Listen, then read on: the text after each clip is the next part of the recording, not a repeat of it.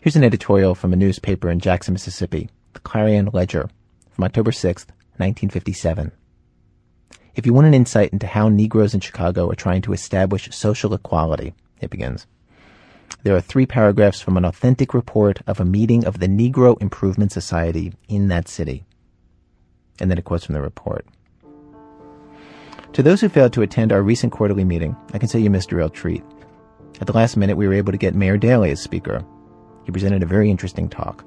The highlight of it was a discussion of the forthcoming campaign, Take a Negro Boy Home Tonight, which all agreed was a fine step forward in human relations. It is to be inaugurated soon in the city's high schools. Mayor Daley told us that he'd been advised by an outstanding sociologist that the vicious hates and fears rooted in racial prejudice and fascist bigotry could best be combated by closer and more intimate relationships between Negro boys and white girls. Therefore, this new campaign will encourage white high school girls to volunteer to take Negro boys to their homes for dinner and date them afterwards. These girls will get higher marks and other privileges for promoting interracial harmony. This will show the white parents that it's all right to have these associations. Now we must all do our part. Make sure that Negro boys invited to the white folks' houses take a bath first and put on a white shirt. Then he will prove that he's a good companion for the white girls and socially acceptable. Please cooperate to make Mayor Daley's campaign a success. And then after that, the editorial continues. So that's the way they're trying to establish racial equality in Chicago. Equality with miscegenation, mixed marriages, wholesale adultery, bastardy, and mongrelization. It is happening in Chicago. He'll be tried in Mississippi if the NAACP ever gets a foot in the door.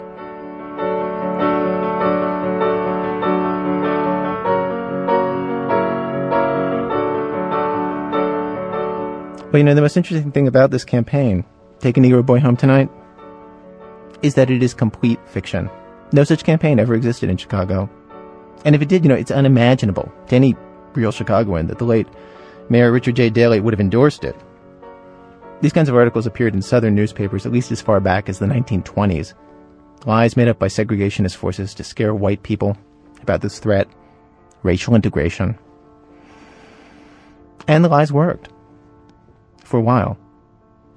And then, integration came anyway. Which brings us to today's radio program. Today we bring you 2 stories of people who tried, in one way or another, to bring a Negro boy home for the night. Act 1 is a story about intermarriage. Act 2 is a story about trying to take a kid out of the ghetto and put him into the Ivy League, and why that's so difficult. From WBEZ Chicago and Public Radio International, it's This American Life. I'm Ira Glass. Stay with us.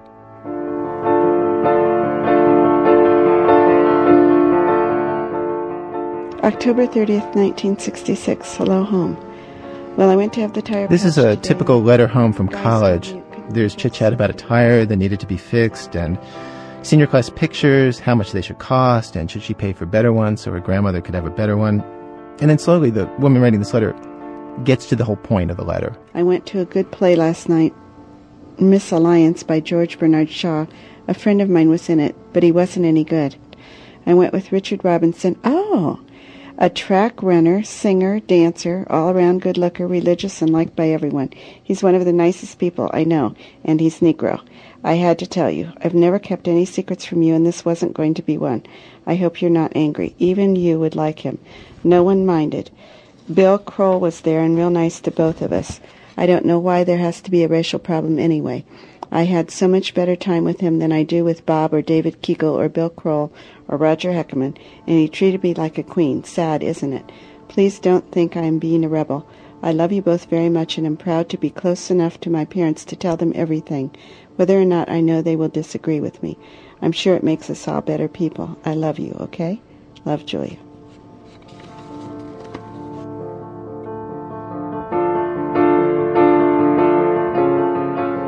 Well, the narrator of our first story is not actually this woman. It's her son, named Rich Robinson, one of the 3 children she had with the Negro boy after she brought him home for the night and married him.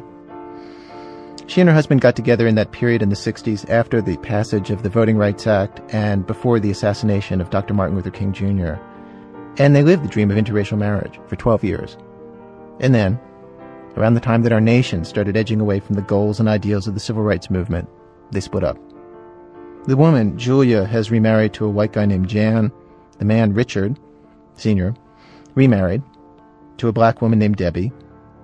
And each of them returned to their separate, segregated worlds, leaving the kids to figure out what to make of the whole experiment. To what degree did race push them apart, destroy their marriage?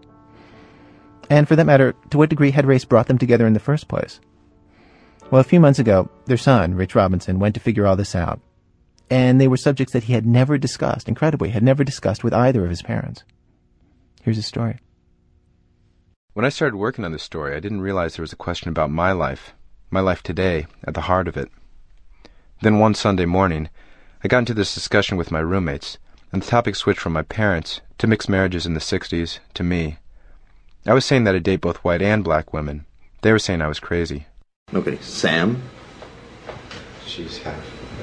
She's white. That's not... She was white all through and through, my friend. They started listing all the women that they know I've dated. About 7 of them. Sam, who's half Colombian. Juliana, who's Brazilian. Amanda. Amanda? Can you get any whiter? She's more white than the white people that I know. I don't know. Who else? Pam? Amy? Can't get any whiter than that. Juliana, okay, I'll give you a 10% darkness over there. Why are you so worried about this thing? Like, are you worried that you're gonna end up marrying a white girl? First of all, I'm never gonna marry a white girl. Why? Why is that? It's just a bad idea. Why? Because they'll never understand.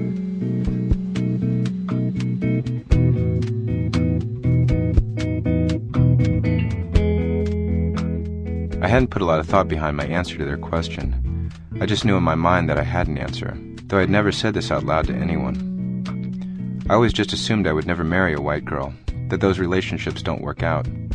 Probably because I watched my parents' interracial marriage end. I assumed that race had something to do with it, that my blonde-haired, blue-eyed, Indiana farm girl mother and my black, Brooklyn-born father were doomed from the start, destined to end up in separate worlds. Now that they're divorced, my parents' integration is completely undone, except for my sisters and me. Though if you ask my white grandmother, my mother's mother, my sisters and I aren't proof of anything. I said, you don't sound like a black person, and you aren't black because I'm white and you're my grandson. So black people should sound a certain way? They do. I don't know why they should or not. Do all white people sound alike? Well, they don't. There's a few of them that may sound a little black, or a little like they're from the South, I should say. But I don't know. No, of course they don't all sound black, but you sure don't. Well, what does black sound like? I want to know why you didn't have many black friends in high school. I never saw you with a black person in high school. Are you about to tell me that you had some black friends in high school? Would that make me black? Well, I just wonder. I'm just getting back at you. You're almost like you're accusing me. So how do you see your kids or your grandkids racially then? White. I really do. Why is that? Because I'm white. I can't help it. I just can't see you being black. I just can't. Really. Is it embarrassing to think you have black grandchildren? Not to me, it isn't. I don't think I got black grandchildren. Not at all. So my grandmother has an issue with me being black, my parents have issues with each other, and I have issues with white girls. But that's today, when everything is already messed up. Let's go back to a simpler time, before it all began. Both my parents went to Indiana University in the 60s. That's where they met. Mom had been valedictorian. She was in college on scholarship. She was going to be a foreign language major, and when she graduated, she was going to be a translator for the UN. Part of the plan was to go to Europe for a semester. When she came back, her roommate had been assigned to someone else, and she had gotten a new roommate, a black girl named Clara. And that was my first experience of really mixing with the black kids, because Claire and I would go to lunch together or meals together, and I would sit at a table with black kids. And so that was really kind of how it happened. And then I started going to functions with Clara. Like Claire would go to the black fraternity and sorority parties, and I would go. So I think it was just, I don't know if I would have done that before I went to Europe. I think going to Europe had something to do with it, just because it broadened my way of thinking, perhaps. If I hadn't gone to Europe and been assigned a black roommate, I don't think it would have happened.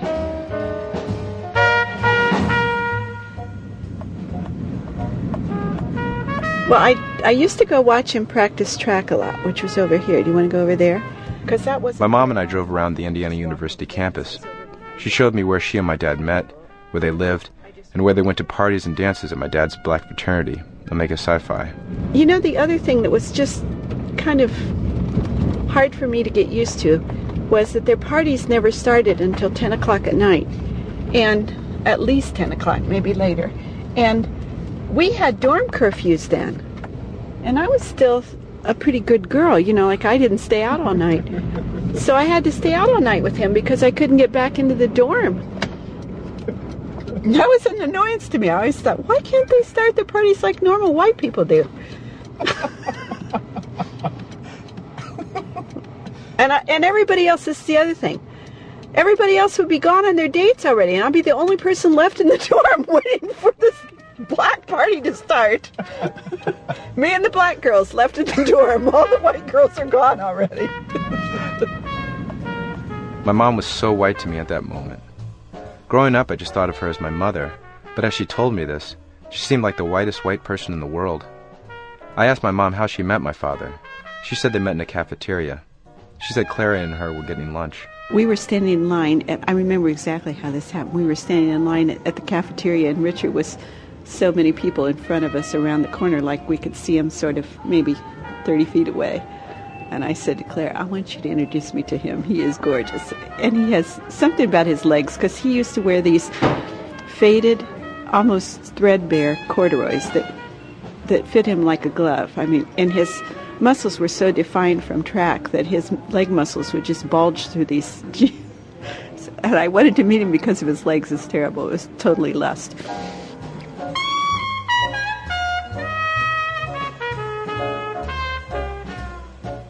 What attracted you to Mom?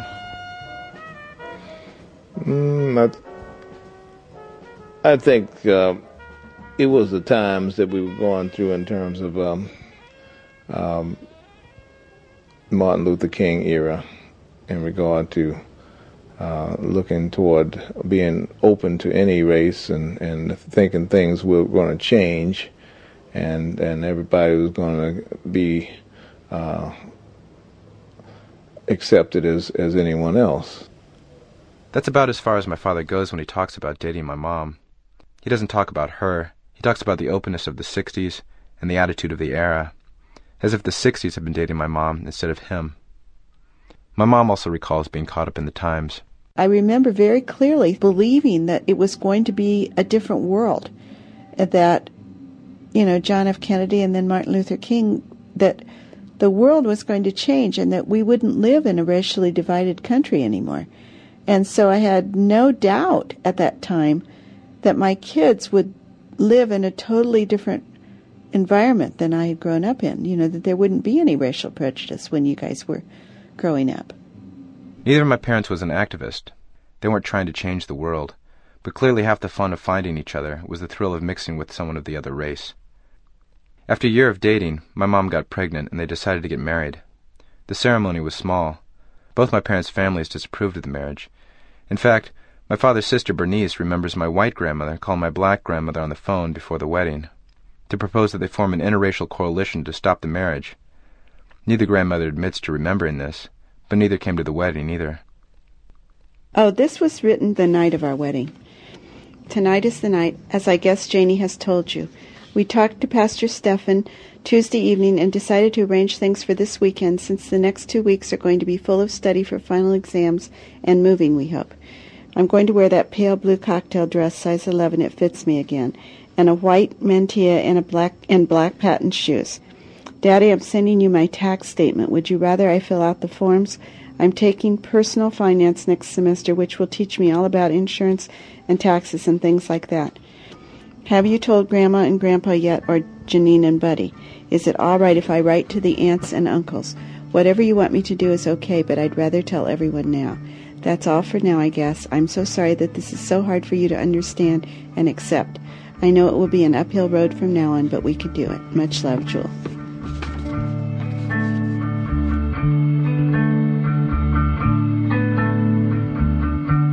After I was married to him, it didn't take me very long to realize that it was going to be a fairly successful marriage because his value system was very close to mine. He's very family-oriented. He came from a middle-class upbringing which valued education, and so I didn't think it was very difficult to be married to him, even though I hadn't planned to, because the things that I wanted out of a marriage, he wanted too. So, and just little simple things like, going to the grocery store and, being able to pick out food that I knew he was going to eat. I didn't have to cook chitlins, which I didn't know. It was just, I guess it was easier than I expected. That's a stupid example. But I didn't have to change anything about I didn't have to change anything about the way I already was. Church, he went to church with me every Sunday. He fit right in.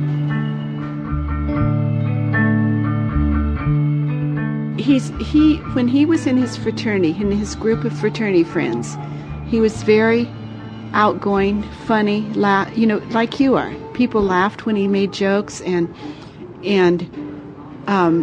he could sing really good. And a lot of the fraternity functions, they would have what they called a line. And he was in this little quartet with Arthur, somebody from New York, and John Brooks was in the quartet, and somebody else. And they did all these little temptation numbers where they would dance together. And so most of the time when I was with him, he was fun to be around. But what was lacking, I guess, the jump between that and getting married was that we never had any conversation. I didn't know him at all. I mean, other than the fact that we had sex together all the time, it wasn't it wasn't like you sit down and have long conversations getting to know each other. Because he doesn't talk. You can't get to know somebody who doesn't talk. Bernice and Grandma said they were both surprised when he said he was getting married, and one of the reasons was because he don't talk. That's right. It would be the same. I mean, this is the thing about my father. He doesn't talk. Everyone in the family knows this. It's an established fact. An elemental property of my dad. My grandmother says he learned this from her. That's the best way, don't you think? When you talk so much, you get in trouble. With who? I just think it's best don't talk so much. Oh, yeah? Yeah.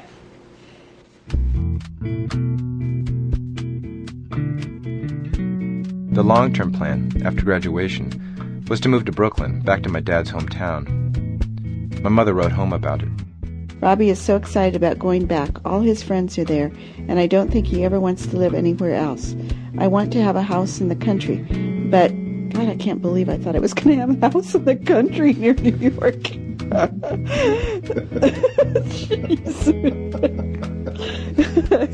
See, I'm telling you, Rich, you don't understand.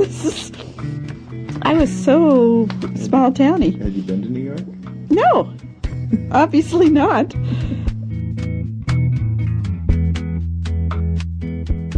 It turns out my dad romanticized some things, too.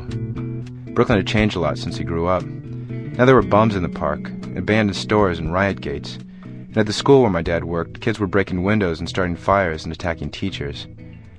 My dad hated that there was nowhere he felt safe letting us kids run around. And my mom hated sharing a kitchen with the cockroaches. Their apartment was right next to the L, so it was loud, and everything, furniture, clothes, kids, was always covered in a fine layer of soot. And they were real poor. My father's substitute teaching job barely paid the rent. In Indiana, my parents had fun together. It wasn't like that in New York. Everything was all about working and struggling to survive. Finally, someone threw a brick through their window, breaking glass all over the living room, where my sister and I had been playing only a few minutes earlier. Within a week, my parents packed up a U-Haul and drove straight back to Indiana. They lived in Brooklyn only 6 months.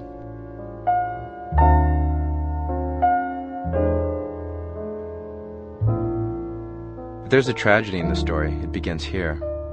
As hard as things were in Brooklyn, I think my parents' marriage could have made it there, with my dad living in a world he was used to, surrounded by friends and family, and my mother happily exploring a different world. But Indianapolis ate away at my father. At first it was just like he wanted. The streets were wide, clean, and empty, with trees on both sides and grass that was always greener. A canal meanders through the city. Indianapolis was the opposite of Brooklyn. It made parenting easy and fun. We flew kites in the summer and built snow forts in the winter. I found an old reel-to-reel tape of my father, my sister, and me in those early days. What did we make yesterday? Snowman? Which one, Mama or Daddy snowman? I didn't make a snowman again. Today I'm going to make a daddy snowman. That's right, you're going to make a daddy snowman today. We spent Christmas that first year at my grandparents' 80-acre farm with my mother's family. Dad saw how beautiful it was there, how perfect for us kids to run around and explore. We went back for Easter, and then Thanksgiving, and Christmas again, and every year for the next 8 years. We practically forgot about my dad's family in Brooklyn. That's how my dad's sister, Bernice, remembers it. And we didn't see Richard again for about 10 years. Only thing we knew is we called every now and then, and we knew that he had moved into a trailer and he had bought a house, and then he sold that house and he was somewhere else. You know, we just kind of casually kept in contact with him. And that was it. We get a Christmas card, and maybe once a year we get a phone call. That was it. He was completely detached from the family. In his new world, no one was black except my father. He never saw his family, he didn't make any friends, he didn't keep in touch with his old college friends. I asked my dad who he hung out with in Indiana when my parents were married. Well, I don't know whether you say hang out. There was occasions that you go to in terms of gatherings, but I didn't hang out with anyone. You hung out with your friends? Things were different. I was kind of pretty much on my own, or pretty much within entity within myself. It was just mainly children, my children. It wasn't many friends at all.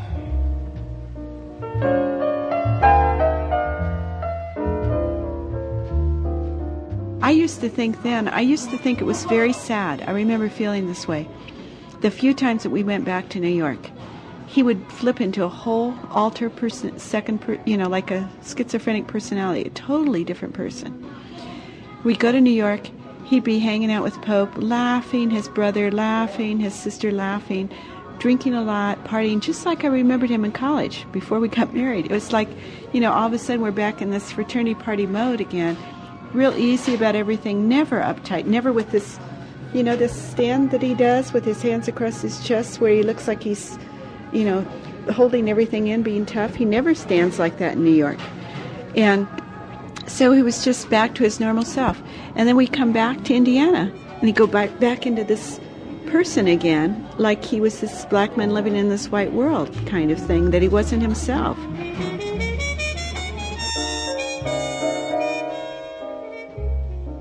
Your dad never took me to a black function. Everything we did was in my world. So I don't think that was fair. I didn't marry into that. When I was dating him, the thing I liked about him was that I was living in another cultural environment. You have to understand, I'm a foreign language major. I like cultures. It's important to me. So he kind of deprived me, or our marriage, I think, of that cultural experience, because he didn't contribute to it.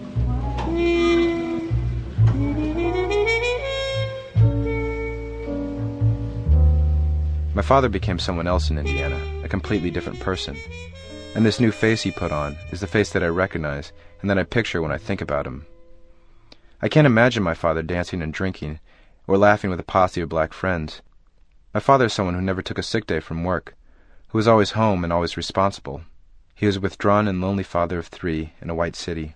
No, it didn't pan out that well for myself. No, I didn't have much. I didn't have much of anything.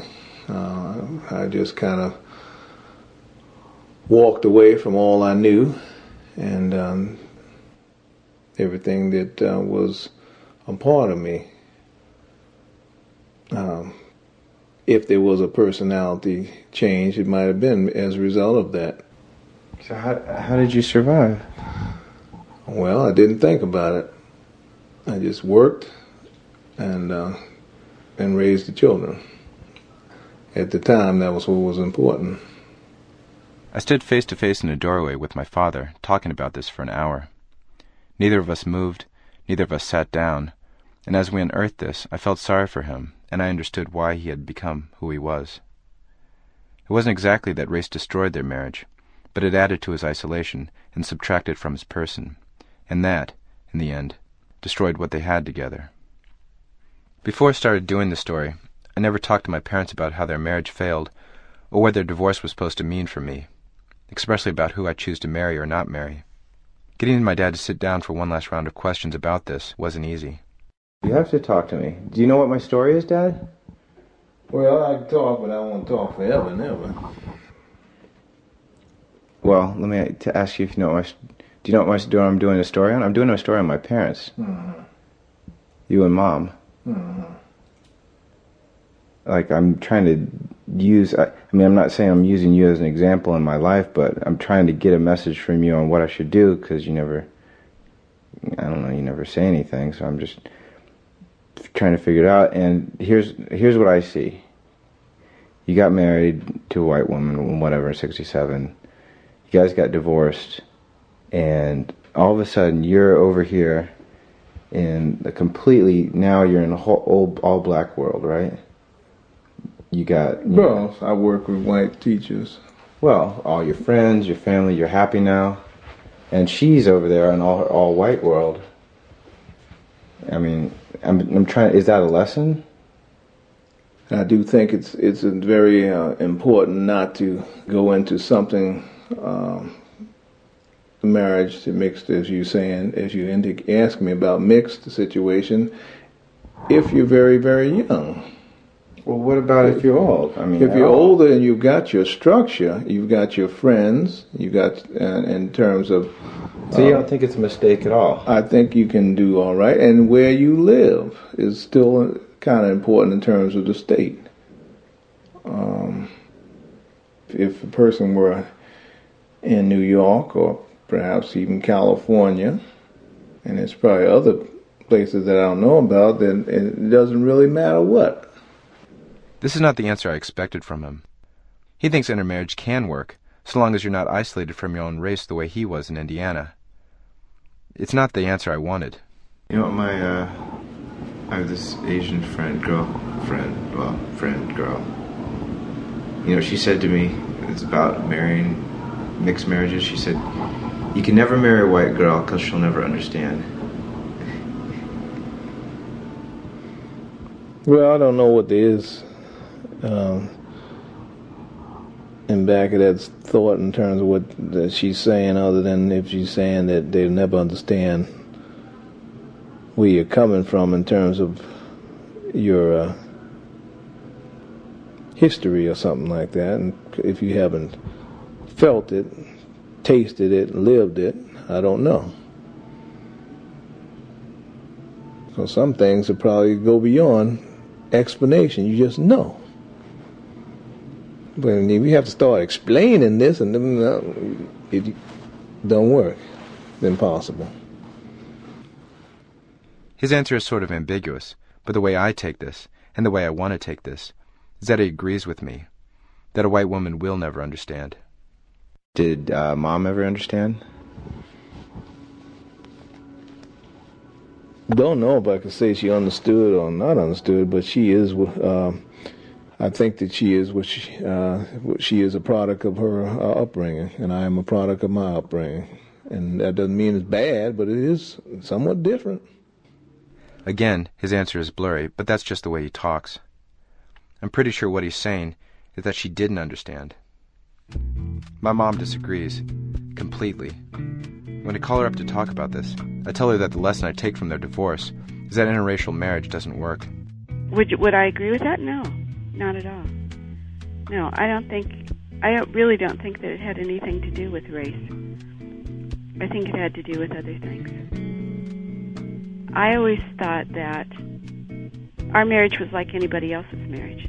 You know, you talk about the same things. You talk about money or your kids or what you're going to do on the weekend or whatever. And there's not a whole lot of, you know, the color of skin was the only thing that was different, you know. But the falling apart had nothing to do with that. I don't think. At least not from my point of view. It may have from your dad's, but it didn't from me at all. Well, since college, I kind of changed my opinion. I don't think I'm ever gonna I don't think I'm gonna marry white. Mm-hmm. And one of my friends was telling me, and she kind of gave me the good reason in my head. She said, "You can never marry a white woman because she'll never understand." Well, that's probably true. You know, I'm not going to be upset if you marry a black girl for sure. I don't care one way or the other as long as you are happy. You know, nobody has to. These are issues like religion. Everybody has their own personal feeling about it, and you don't have to agree. I asked my mom what I asked my dad, if she thinks a white woman can understand a black man, specifically me. If you are open, I think they can. If you know, when people get married to each other, they're supposed to be intimate with all of their thoughts, and if you are, then you can understand another person. I don't think the race gets in the way of that. Well, why do you think it makes a difference to me, then? Maybe you're more conscious of it because you're neither. It's not true. I don't know. Do you feel uncomfortable in both worlds, in a way? Yeah. Mm-hmm. And I don't really want to lose either part. Mm-hmm. Well, you know, that's one of those human dilemmas. You just have to work on it for the rest of your life. Here's what I figured out doing the story. I still can't imagine marrying a white woman. But not because I believe race destroyed my parents' marriage. I don't really believe that anymore. But because I realize I'm used to crossing between two worlds, and I want someone who can do that with me. And for better or worse, right or wrong, I just can't imagine having a blonde-haired, blue-eyed girlfriend standing next to me at the Black Poets Society. As for my parents, my mom says she barely knows any black people anymore, and with each passing decade, she says, her world has gotten wider. Meanwhile, my father's going to dances again, put on by the Kappas, the same fraternity that threw most of the parties while he was in college. But this time, when Marvin Gaye comes on, the woman he's dancing with is black instead of white, and I can picture him, later in the night, off in some corner of the room, singing My Girl in a line with his brothers.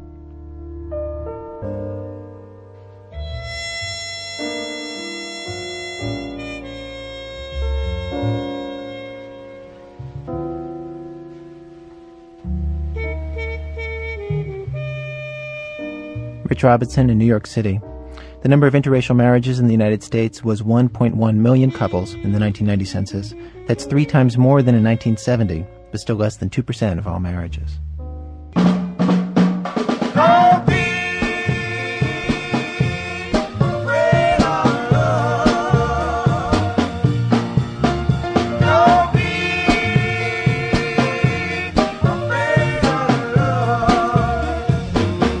Coming up, another person attempts to do what drove fear in the hearts of segregationists not that long ago. It's in a minute.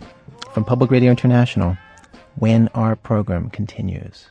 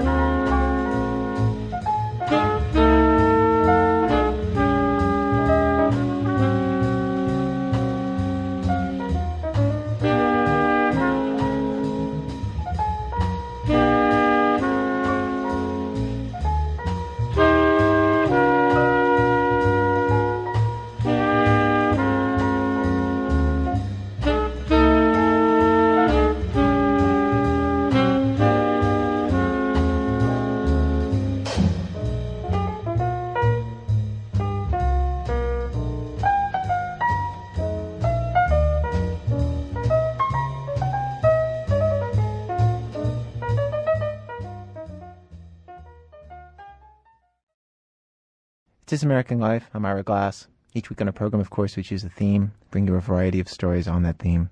Today's program, Bring a Negro Boy Home Tonight. And if that seems like a strange title, then you're just going to have to start listening to these shows from the beginning. The show is stories of people defying some of the oldest codes of behavior in our country by mixing races. Act 1 of our show was about intermarriage. Act 2 is about economic integration, about trying to make the leap from one of the poorest neighborhoods in the country to where our nation's richest people live. Cedric Jennings went to Ballou High School in a poor black neighborhood in southeast Washington. It was the kind of school where honor students do not like it to be known that they're honor students. There aren't many of them, and when they spot their names posted on the big honor roll bulletin board by the main office, they would rush, some of them, to ask to be taken off. When administrators wanted to hold an assembly to give out academic awards, they would keep the purpose of the assembly secret even from the teachers, because the teachers would then leak the information to the honor students, who would then simply not show up. Well, although I was really proud of my accomplishments, I didn't want to actually see my peers respond to me in a negative way. So I just avoided the assembly. Honor students at his high school were teased. They were called whitey. They were ostracized. They were threatened with physical violence. As an honor student, Cedric was constantly taunted. He ate lunch alone in an empty classroom. He went to church, never socialized with other kids, fearing it would make him lose focus. When a person says that they want to be successful, they have to realize that there will be opposition. And despite what opposition says, when someone says you can't, I had this defiant side of myself when I said, oh, I can't? No, I think I can. Cedric bet everything in his life as a teenager on the hope that he would get a scholarship to a top college. Reporter Ron Suskind started following him around when Cedric was just 16. He stayed with him for 2.5 years, published stories about him in the Wall Street Journal, which won a Pulitzer Prize. Cedric's first serious encounter with the elite universities that he wanted to enter came after his junior year in that summer, a summer program at the Massachusetts Institute of Technology, a program designed to attract minority students to MIT. The program was called MITES, M-I-T-E-S, the Minority Introduction to Engineering and Science. 50-some kids who supposedly came from neighborhoods like Cedric's. Making it into the program was Cedric's dream. It was the first foothold in this new world he was trying to enter into. But when classes began, Cedric found that he could barely keep up. And even worse, he was just as isolated at MIT as he'd been back at Ballou. Calculus, physics, chemistry were all filled with kids from middle-class backgrounds, good suburban schools, private schools. Some of them had seen this material before, back home.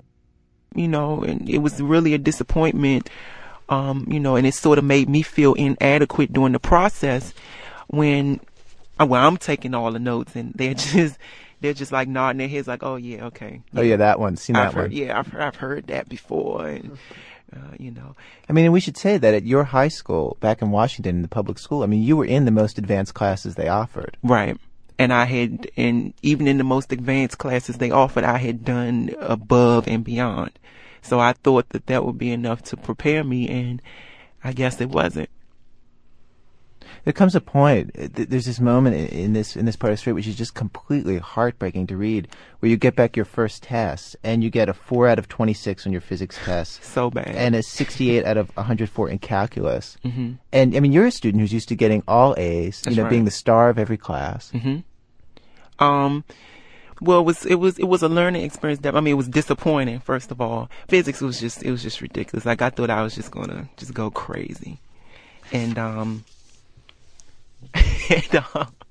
thought I was just gonna go crazy at physics. 4 out of 26. That's just ridiculous. There was nothing that anyone could say to make me feel better about that. Ron, let me ask you to talk a little bit about why the MIT program was set up in this way. At one point, you met with Bill Ramsey, the 68-year-old African-American who heads this program to get minorities into MIT. And he talked to you about why so many suburban kids were in the program and so few city kids. Ramsey was a great guy who had been, an MIT grad in 1951 when there were almost no blacks at MIT. And, he was hopeful for better. He wanted what I think is the bigger and in some ways more important thing to occur in this MIT program when he took it over 7 or 8 years before Cedric got there. He wanted kids like Cedric, 50 kids like Cedric instead of 1 or 2. And what he realized early on is that it would run into all manner of dilemmas that go right to the core of some of the problems with the notion of affirmative action. MIT sponsors the program. MIT wants as many of these kids as possible to eventually end up in their freshman class, to make that freshman class look like a rainbow, as they say. And as you know, people might mention, you can make the Ivy League or any great college look like a rainbow nowadays without ever having to go to the ghetto. You don't have to go there. There are plenty of middle and upper middle class black and Latino kids to fill those programs. Kids who will eventually succeed at a top university. It's the other kids like Cedric, for whom the distance is so vast to travel that for them the failure rate is untenable for a place like MIT. Just reading your account of it, it seems like part of his concern too was that kids would come in without any preparation, right, or without enough preparation to go as fast as MIT would want them to go. And then MIT had no infrastructure to bring them up to speed, right, and so it was just setting them up for failure.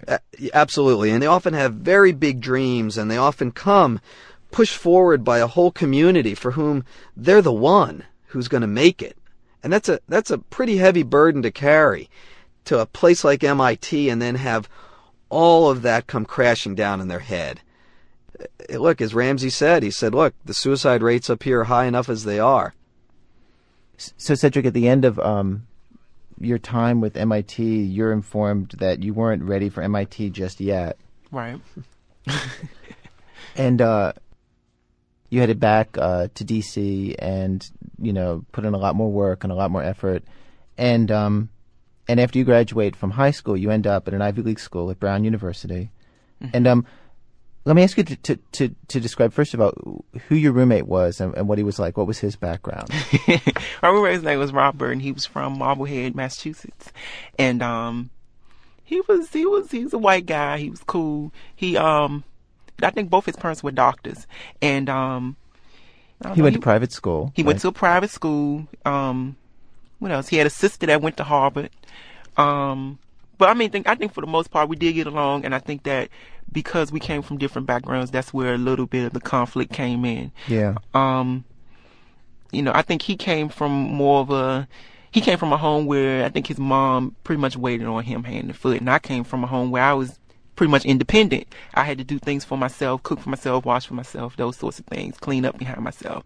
And you know, one of the problems that we had was that he was, at times, you know, we were both messy at times, especially with me, especially when the work got, there was a lot of work. But for the most part, there were times when he would get really, really, really just messy and outrageous and just be funky, so to speak. This reminded me of when I've been in Chicago high schools, how you'll see the white kids who, the way they'll keep their clothes is, it's just like, they'll just dress like whatever and they'll look kind of bummy. Whereas the black kids, you know, it's like everything always has to be like neat and perfect. And, you know, your clothes have to be just so perfect all the time. It's like they're from two different countries.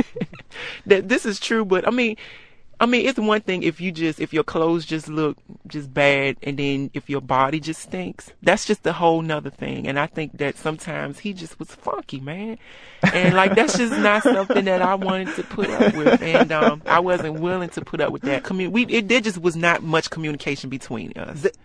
They just had utterly distinct ways of doing everything.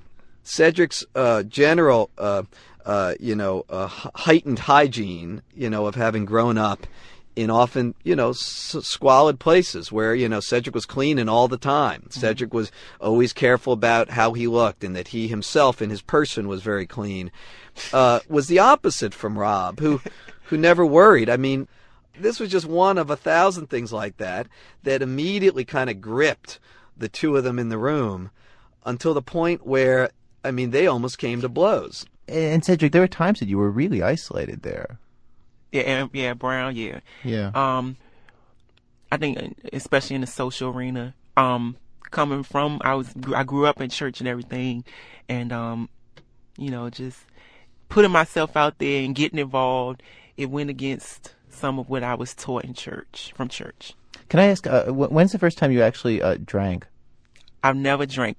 You've never had a beer at college? No. But the thing, Ira, if you go into Cedric's church and you go into Cedric's environment, the only reason Cedric got where he got is because he didn't taste of any of the plates at the buffet table of adolescent life in Southeast. Most of those plates are poisoned. Ron, let me ask you to read from page 197 in your book. At one point you talk about just this clash of cultures. Yeah. Okay. Clearly, some East Andrews residents are spending serious time and energy having fun. Despite Brown's self-consciousness about each student's individuality, the 4 preferred pastimes are the same here as they are at almost every other college. Drink beer, smoke pot, dance to deafening music until you drop, and, on the rare occasion, get naked with some other warm body.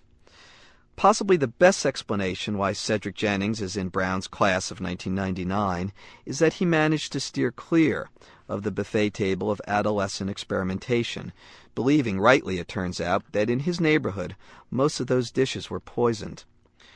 This was an extraordinary feat, considering how peer pressure at Ballou was backed up by violence, and the almost irresistible urge for teenagers to salve deep despair with sex, drugs, and music. Cedric knows all this, just as he knows his resistance was made possible, back when, by his mother's fierce code. But eventually, something else took root. Cedric, needing to justify his monkish routine in high school, night after night, developed a genuine belief that sacrifice, hard work, and extremely clean living would lead to rewards, including a scholarship to a top college. But now that he's made it, the guideposts are gone, and all around him smart kids are getting high, getting drunk, and screwing. Even the real smart ones, kids who can eat Cedric's lunch in almost any subject. Sitting alone in his bed one Saturday night, there's a knock on the door, and a few kids from down the hall crowd in, rosy with anticipation of a night of some drinking, an off-campus party one of them has heard about, and then who knows, maybe some late-night pizza. "Hey, Cedric, come on," one of them says. "Nah," Cedric says, declining nicely, trying to show he appreciates their asking. "I just don't do that kind of stuff." And everyone nods meaningfully, though Cedric can tell they don't really understand. In a moment they're gone. Just as well, he thinks, half meaning it. I can't change now. Cedric, in your view, do you feel like the biggest difference between yourself and the people who you were meeting at Brown, do you think it was racial, or do you think it had more to do with class? I think it had more to do with class. I mean, obviously race. I was like among a few minorities, but obviously class.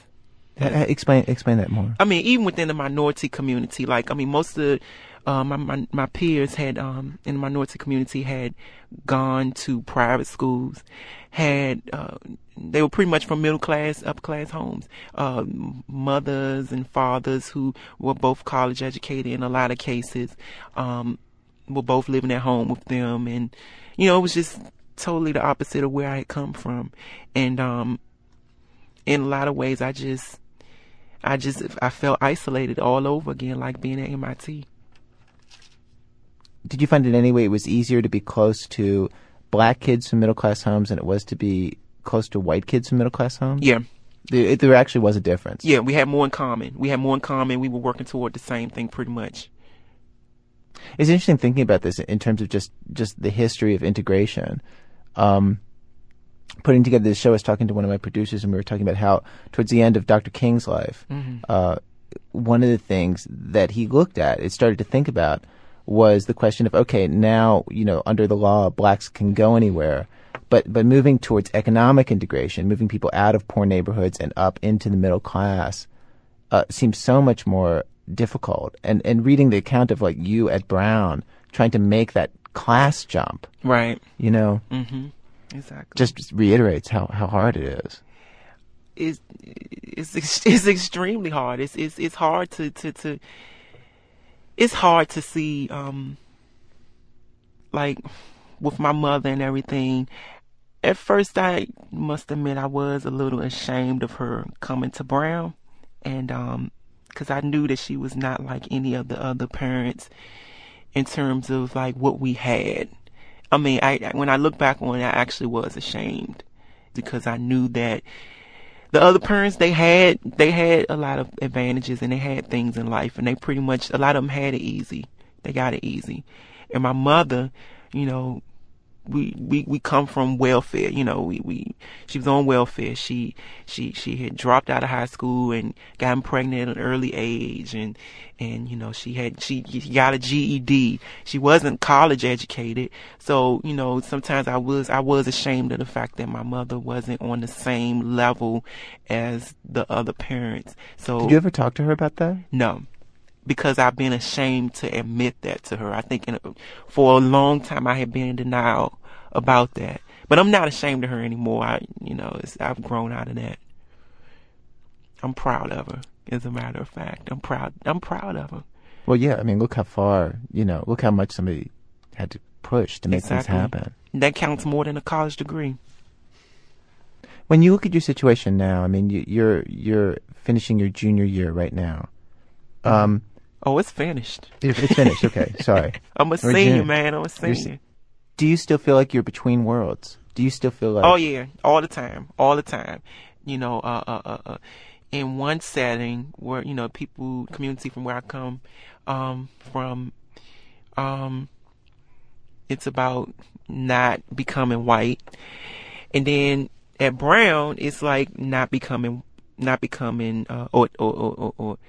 yeah, it's the same thing, sort of, not becoming white, remaining black in both worlds, except it's sort of... But at Brown, it's like being black, but in their world. Being black, but in their world, yeah.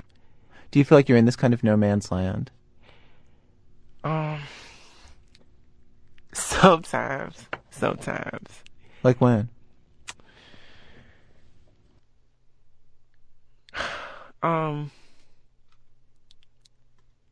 This is difficult because it's hard. I've never really given it a lot of thought. Yeah. I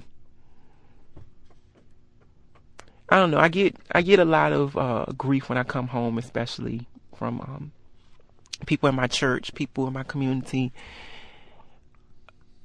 about, you know, going off to this white man's land, and you know, it's just, you shouldn't do it. They're gonna eat you alive. I mean, I still get that sometimes, and it does isolate me at times, and yeah, sometimes I do. I feel alone. I guess that's what you asking. Do I feel alone, isolated in terms of my decision of going to Brown, venturing out? Yeah, I do. I do feel alone. Do you feel less alone, though? It sounds like you're feeling more alone when you go back home to Southeast Washington. Do you feel less alone now when you're up at Brown and in that world? I do, because I've grown more comfortable with Brown. In terms of feeling at ease in the new world that you have moved into, if we would consider somebody like your roommate, Rob, who kind of grew up in that world, as being completely at ease, he's like 100% at ease, where would you say your percentage is now?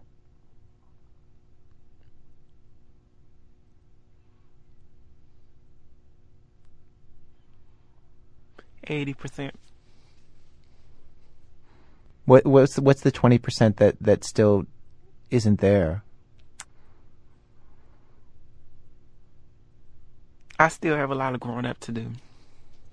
I mean, I've come from Ballou High School, which is considered one of the worst high schools in D.C. I've gone off to one of the best universities in the country, and I'm still not happy. When you say you're not happy, you mean you're not happy in a day-to-day way, or you're not happy with how far you've come? A combination of both. I mean, I guess I can imagine the day-to-day part of it, because it just seems like it's so much work to keep things going. This is really difficult for me to talk about, so you gotta bear with me here. Okay.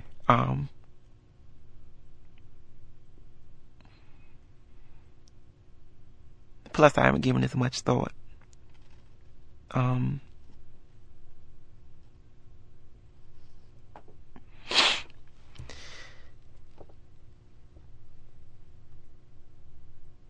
It's a trip. Success is a trip because, you know, we push people, especially blacks, to be successful, minorities to be successful.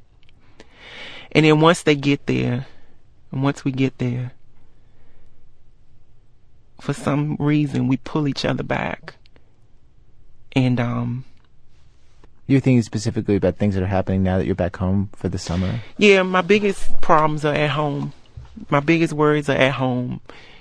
All these people who just bombard me with, what they... For some people, it's, going to Brown, it's like I've given up or turned my back to the fact that I'm black, which is totally not the case. And this is people who you respect saying this to you, people exactly. in your church. People that I respected, people that I thought were really behind me. That's the toughest part.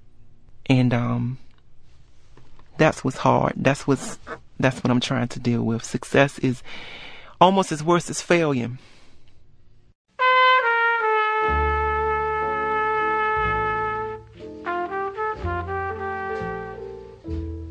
Ron Suskind's great book about Cedric Jennings is called A Hope in the Unseen. Before our interview ended, I told Cedric about the story in the first half of today's show, about a black guy who said that he would date, but never marry, a white woman. That's true, because I think the same way. Somebody asked me, well, first they asked me, would you marry a white woman? And I said, no. And they said, well, would you date a white woman? And I said, yeah, I would date a white woman. The way the other guy in the show explains it, there's a part of him which doesn't believe that a white woman could completely understand him. True, I guess. But I don't know. Like when two people bond in love, I think that they definitely understand things about each other, like more than what he's giving them credit for.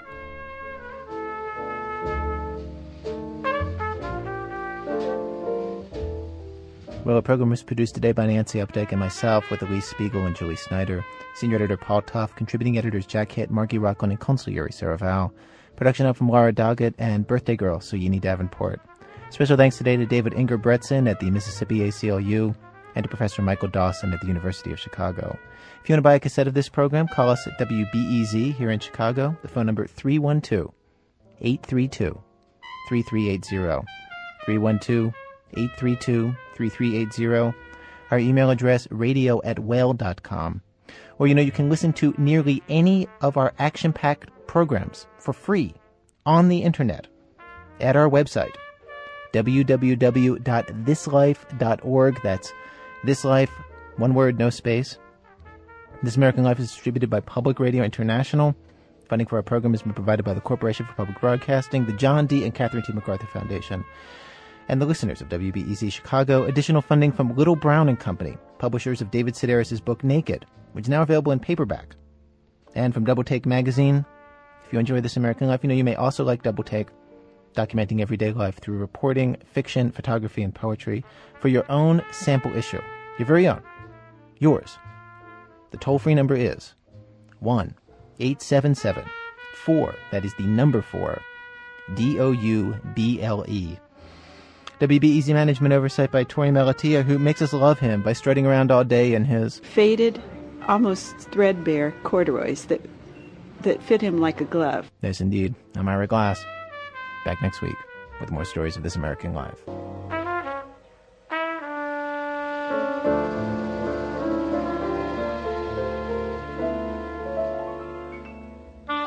PRI, Public Radio International.